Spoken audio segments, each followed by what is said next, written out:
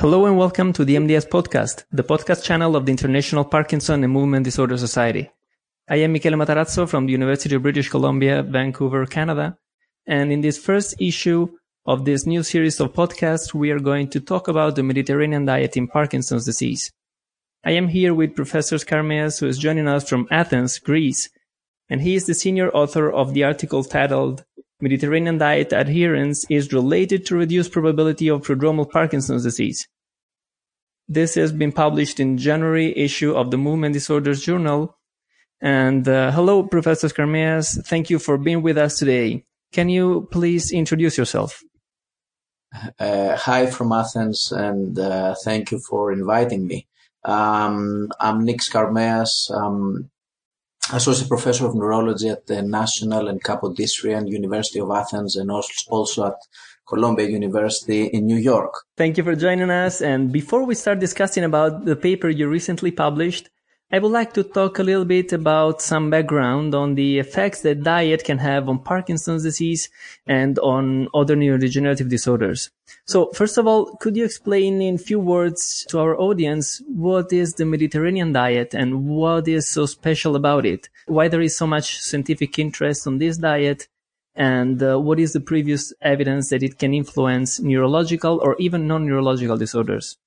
The Mediterranean diet is what people in the Mediterranean or in certain parts of the Mediterranean used to eat in the 60s and the 70s. There was this famous study back then, the so-called 7-country study by Ansel Keys, and there the concept of the Mediterranean diet was developed. Summarizing, it's basically a plant-based diet with a lot of fruits, vegetables, legumes, more fish rather than meat, and not a lot of saturated fatty acids, mostly monounsaturated fatty acids in the form of olive oil, and mild to moderate consumption of alcohol, usually in the form of wine and usually during meals.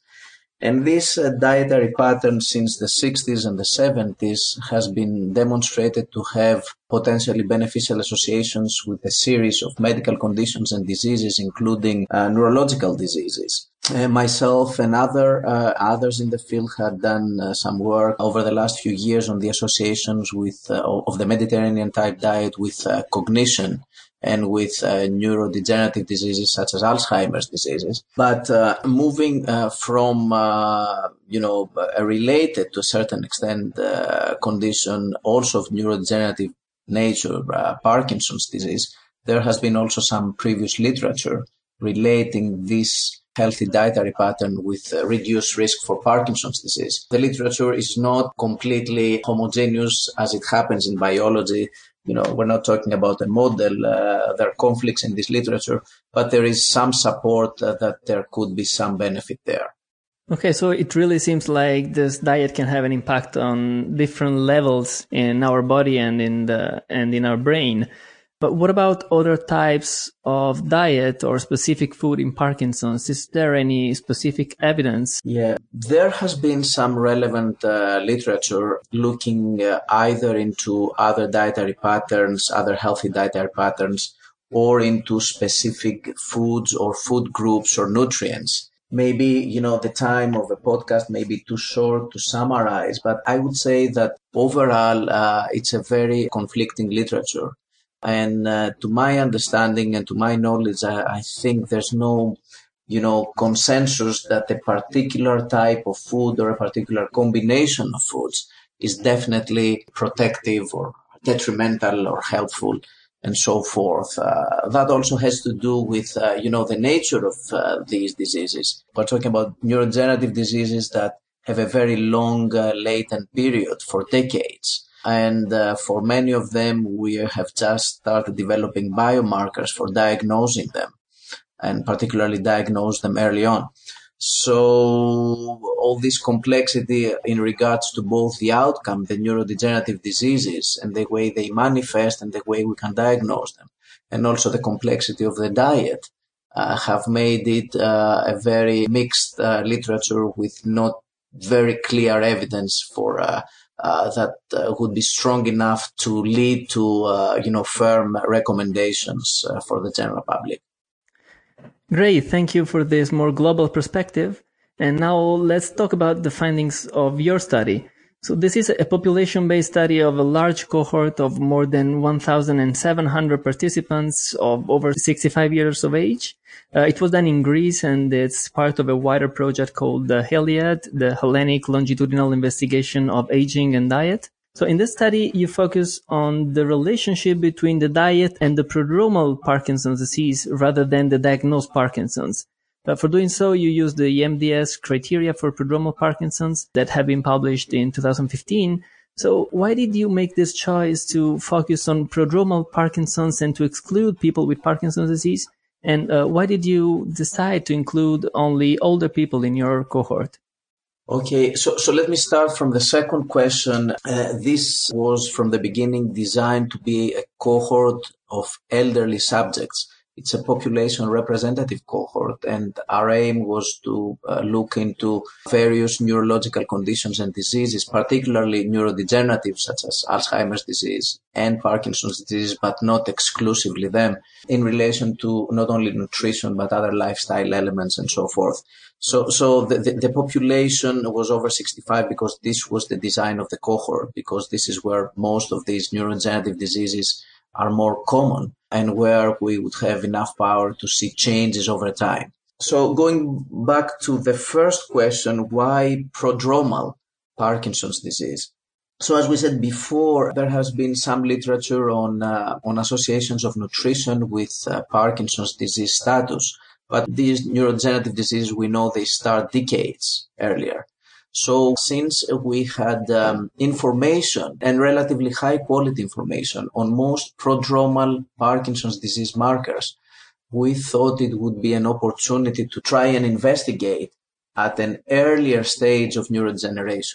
Try to go as early as possible. And actually, that's what we all try to do in this field, and see whether we can detect associations earlier rather than later. It's also scientific curiosity because, to my knowledge, this approach hadn't been taken before, because this MDS prodromal Parkinson's disease probability score has been originally developed to be used as a predictor of future development of Parkinson's disease. But we thought that it may be scientifically interesting to use it as an outcome, provided that the information is there.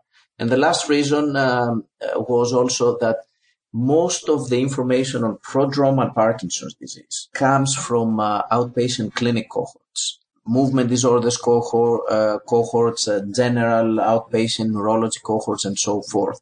It's quite unusual to see published information on prodromal PD probability in the general population. So we think it may be interesting both from a point of view of time scale and temporality of events going early into neurodegeneration, but also from the point of view of scientific interest in relation to the issues that I just raised.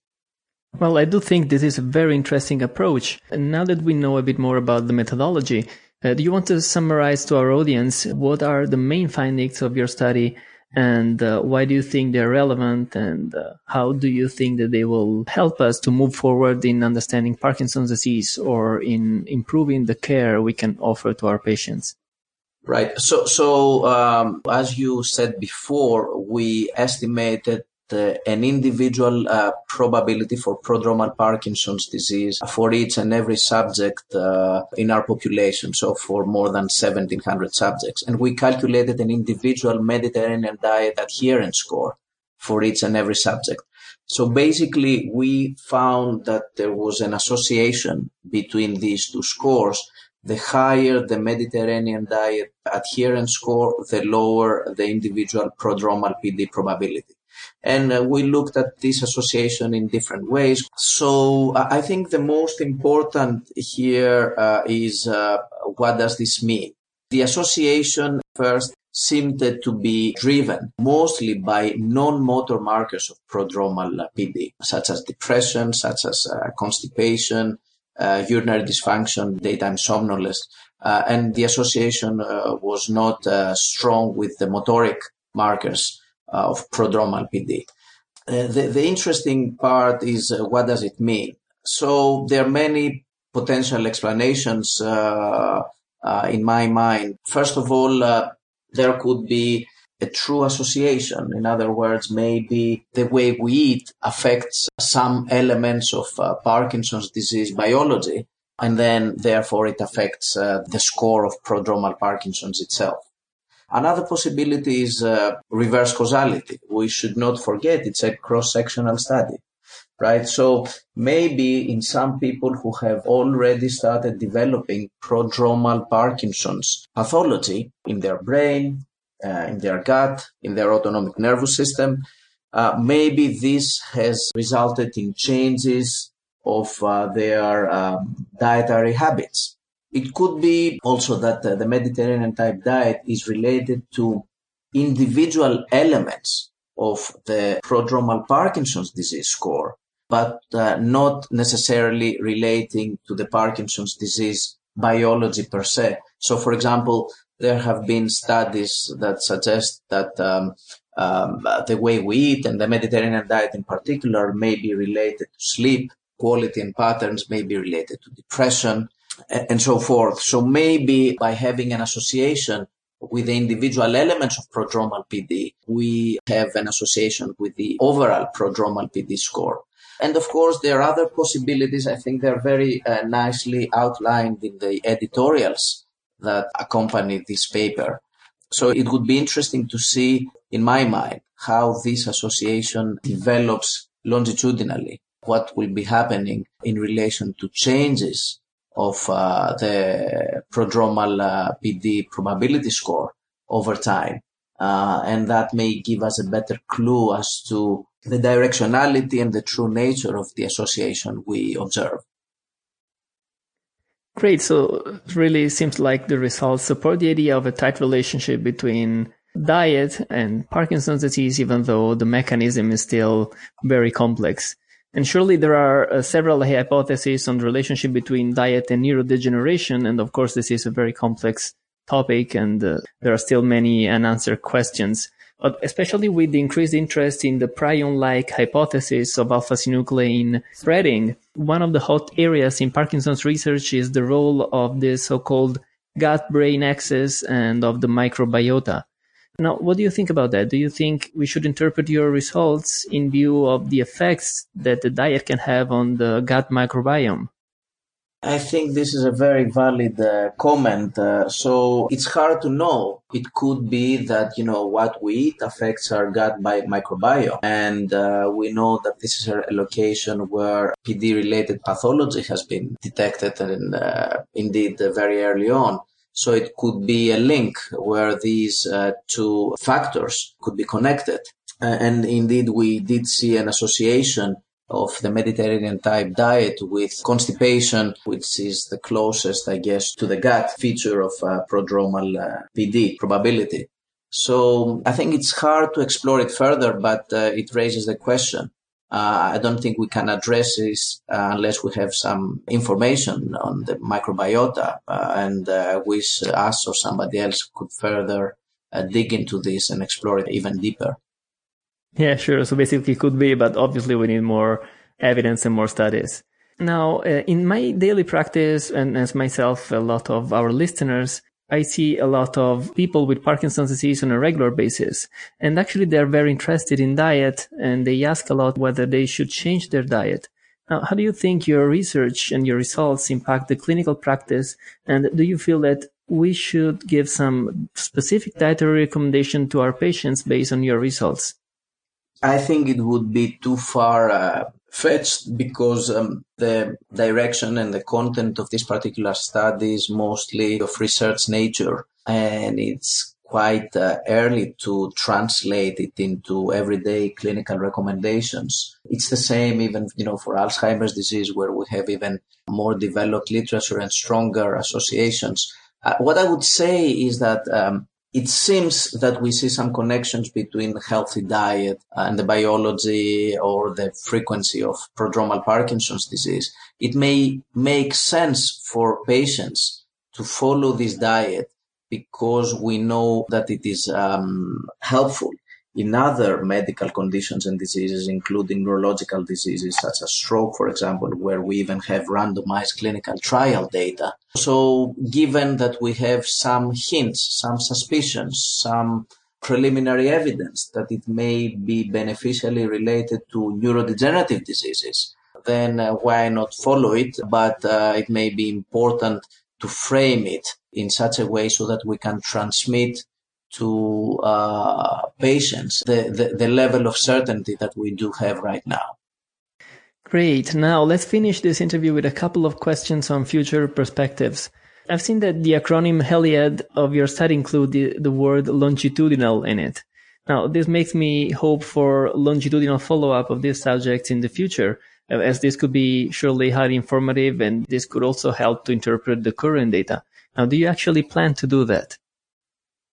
Yeah, actually, we're already doing it. I hope that we will be able to have data on about 13 or 1,400 subjects, taking into account loss of follow-up and taking into account mortality in these older ages. We follow these subjects every 3 years. So we are close to completing this 3-year follow-up.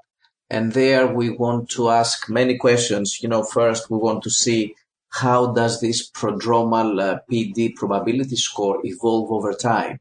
Does it truly relate to PD incidence? Does it change and at what rate? Does it increase or decrease and how does it change for different people following a more individualized approach? And of course, we want to see which elements of this score change and to what direction. And finally, we want to see whether people's nutritional habits do relate to these changes in prodromal PD score. Okay, now more generally, what do you think it is the future of dietary interventions in Parkinson's disease and other neurodegenerative disorders? Or in other words, do you think there is a possible role in prevention or maybe even as disease-modifying agents in these disorders?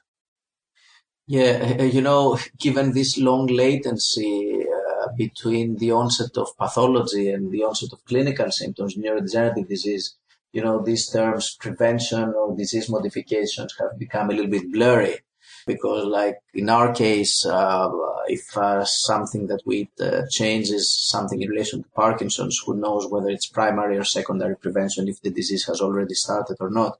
But in general, I think that given this long latency and our difficulties in diagnosing these diseases, the neurodegenerative disease at an early stage, it may be hard to perform huge clinical trials that will be lasting for decades to answer these questions. So I see a future in technological improvements and in our ability to advance the diagnosis through biomarkers. To be more specific, I think there's a lot of prospect in our ability to reduce noise and measurement error in nutritional habits using omics technology from blood or using what the so-called smart plates and so forth. And then on the outcome side, we're moving more and more toward use of biomarkers to diagnose these neurodegenerative conditions earlier and earlier. And not only to diagnose them earlier, but also to distinguish different subtypes of these neurodegenerative conditions that relate to different underlying either biologies or genetic forms. And we can use these biomarkers also more and more as outcome biomarkers, not only as exposure biomarkers. So I can see that, having more detailed technology and omics, maybe aided assessment of nutritional exposure, and having a clearer outcome of neurodegeneration defined by biomarkers, we may be able to design smarter studies where particular aspects of nutrition will be related to particular subtypes of neurodegenerative processes where we would be able to see potential effects within a clinical trial setting, but within a reasonable time frame. I know that people often want simple answers, but it's a complex problem and we have to adjust to it. And it will be a step-by-step process that has to develop, taking into account the complexity of the field. So many thanks, Professor Skarmeas, for taking the time to speak to the MDS podcast today. And thank you all for listening. Well, thank you for the invitation. I'm a fan of podcasts, as we said before we started, and I'm glad that the Movement Disorder starts such an effort, and I hope it will go great. Thank you.